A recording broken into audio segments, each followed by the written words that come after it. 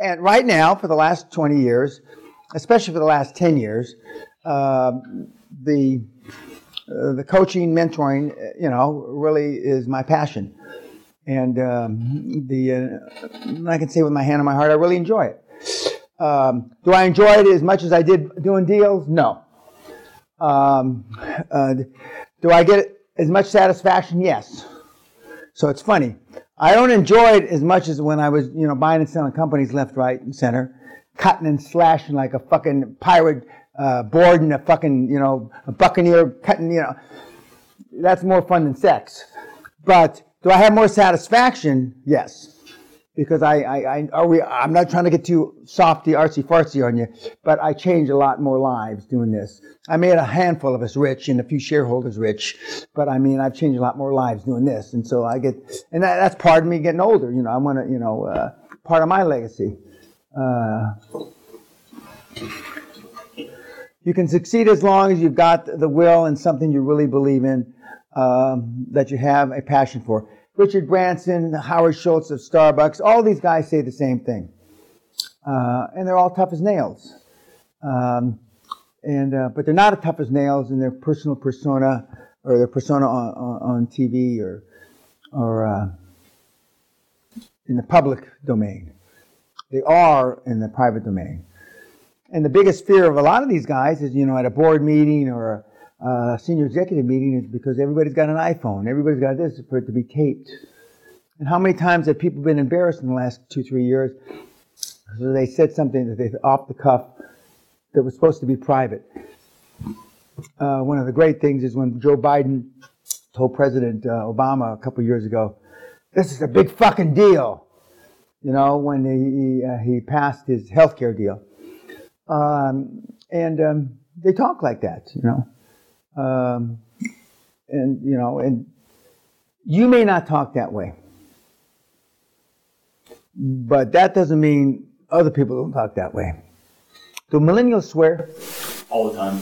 Yeah? Oh, yeah. Do they use fuck, cunt, shit, all kinds of words? Not everything. Just saying we're not politically correct at all as long as we don't think we're being filmed. Oh, okay. That makes me happy. We got some hope there. Yeah, we got some hope.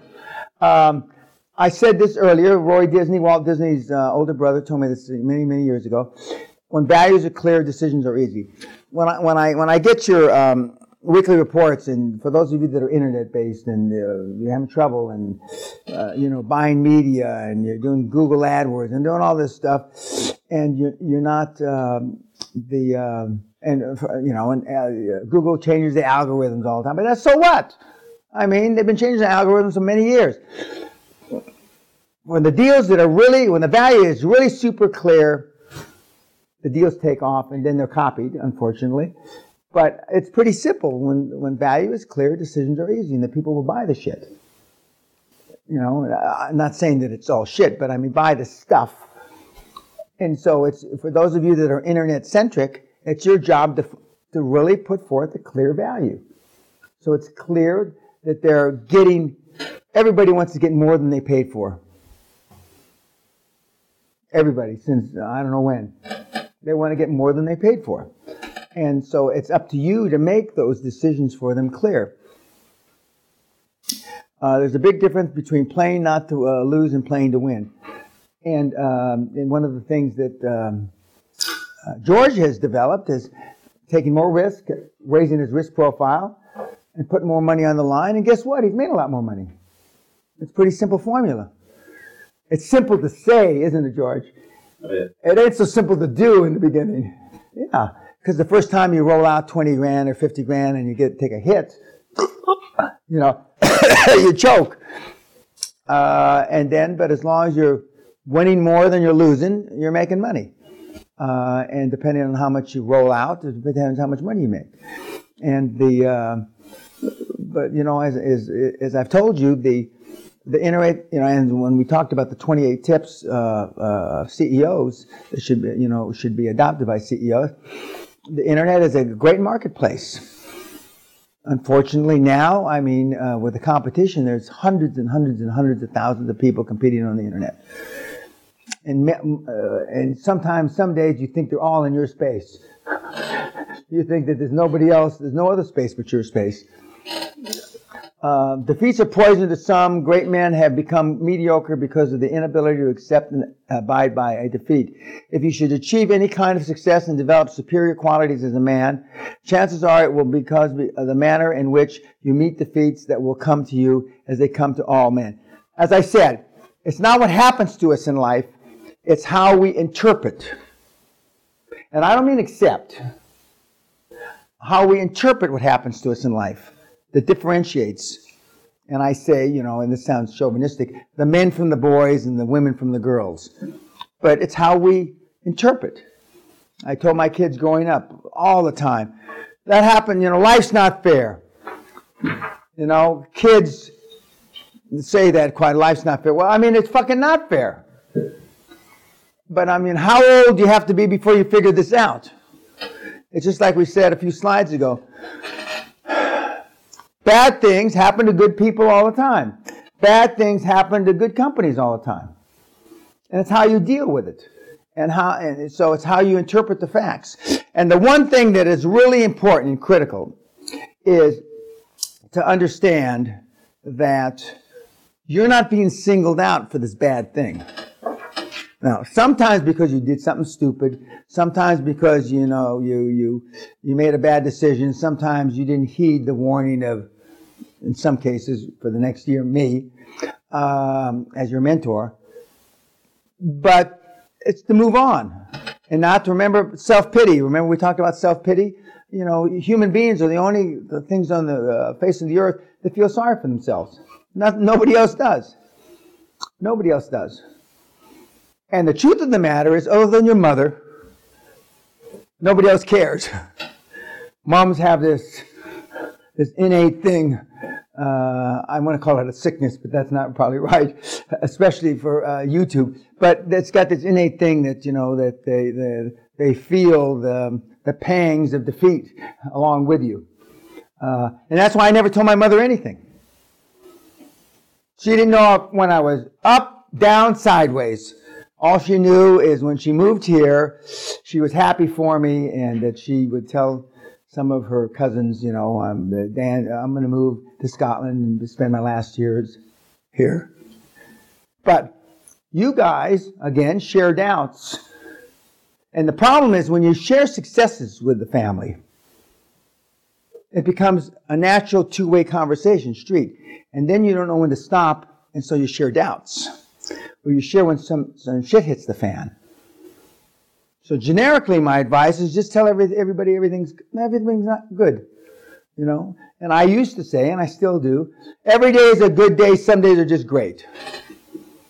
Or I used to say, every day is a great day, and some days are even better. And guess what? It becomes a self-fulfilling prophecy. There's those things I fucked up last year. Depending on the definition, even those days weren't bad. Even those days weren't bad. Now, the only real down days are bad, not down mentally. Down days I've had is when I've been in some of these serious accidents where I've had surgeries and, etc. But even then, that which does not kill me makes me stronger. And so,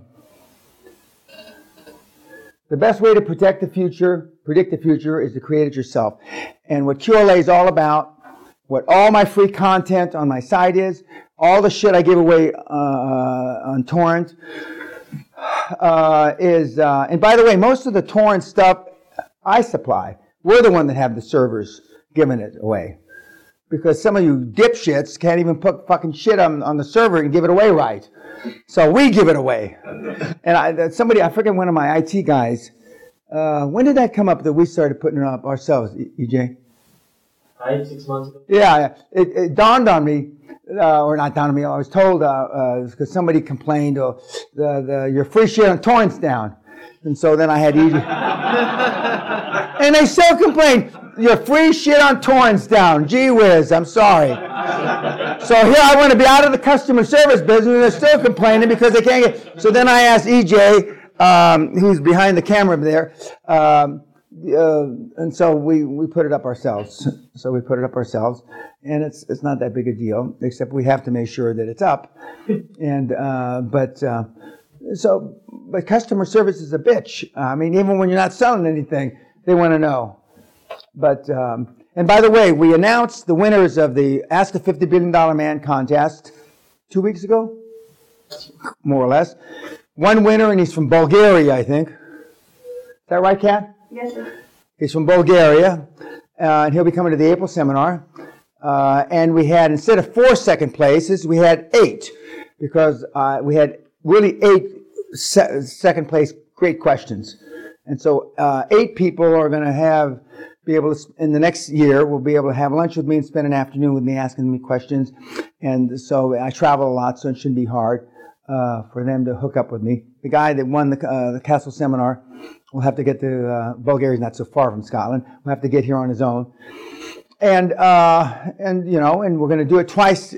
We're planning to do it at least twice this year, once in June and once in December again. And I don't understand why you got no risk. Why these people? Why we don't have a million questions? But people have so low self-esteem, they don't even enter. It's like entering the lottery for no money. When I first started this Ask the $50 Billion Man question thing, I thought we'd have a million questions. Because that's the mindset now. Oh, I'm never going to win. I get emails, oh, I'm never going to win. Can't you give 100 Castle seminars free away? And the jackpot is bigger here. Yeah. And the jackpot is bigger here. That's correct. That's a good observation, Robert. So we're going to give 2 away next year. And so for you guys that are watching, I would say, you got nothing to lose. Send in the question. And some of the questions are repetitive. And the podcast that we just put out, which is, do you have what it takes? And is this really for me? Is in answer to, we get so many questions. I'm a 21-year-old from Chile, or I'm a 19-year-old from Bosnia, or I'm 51-year-old from fucking Budapest. And is this, is QLA really for... It's for everybody that wants to better their life. That's the bottom line. And wants to do it moral, ethical, legal, etc. It's the only game in town that's not illegal that you can build wealth starting with no money. That's the bottom line, and whether you make 50,000 euros or 500,000 euros, or like the guy I described today, he made $435,000. That's a good thing for me to comment on. A guy got an email from a mentee. He made $435,000 on Friday. Right? Isn't that what I said? 435? Yep. $435,000 on Friday. This was a guy that was buying his children's clothes at Walmart. Now, I don't really know, like I said earlier, I don't know what that means. Doesn't sound like Savile Road to me, but at Walmart. Now, if that's not enough incentive, I don't know what the fuck is. $435,000. That's even to me, I'll call it $500,000. I'll round it up. $500,000, ain't chopped liver. Of course, some of the big fucking hitters watching me on YouTube, you wouldn't even fucking take a piss for $500,000 maybe. Big fucking hitters. But anyway. Oh, by the way, thanks, Brian, for the shout out on TED. Is that right, TED? Yep. TED. And I appreciate the support. Thank you very much. Good night.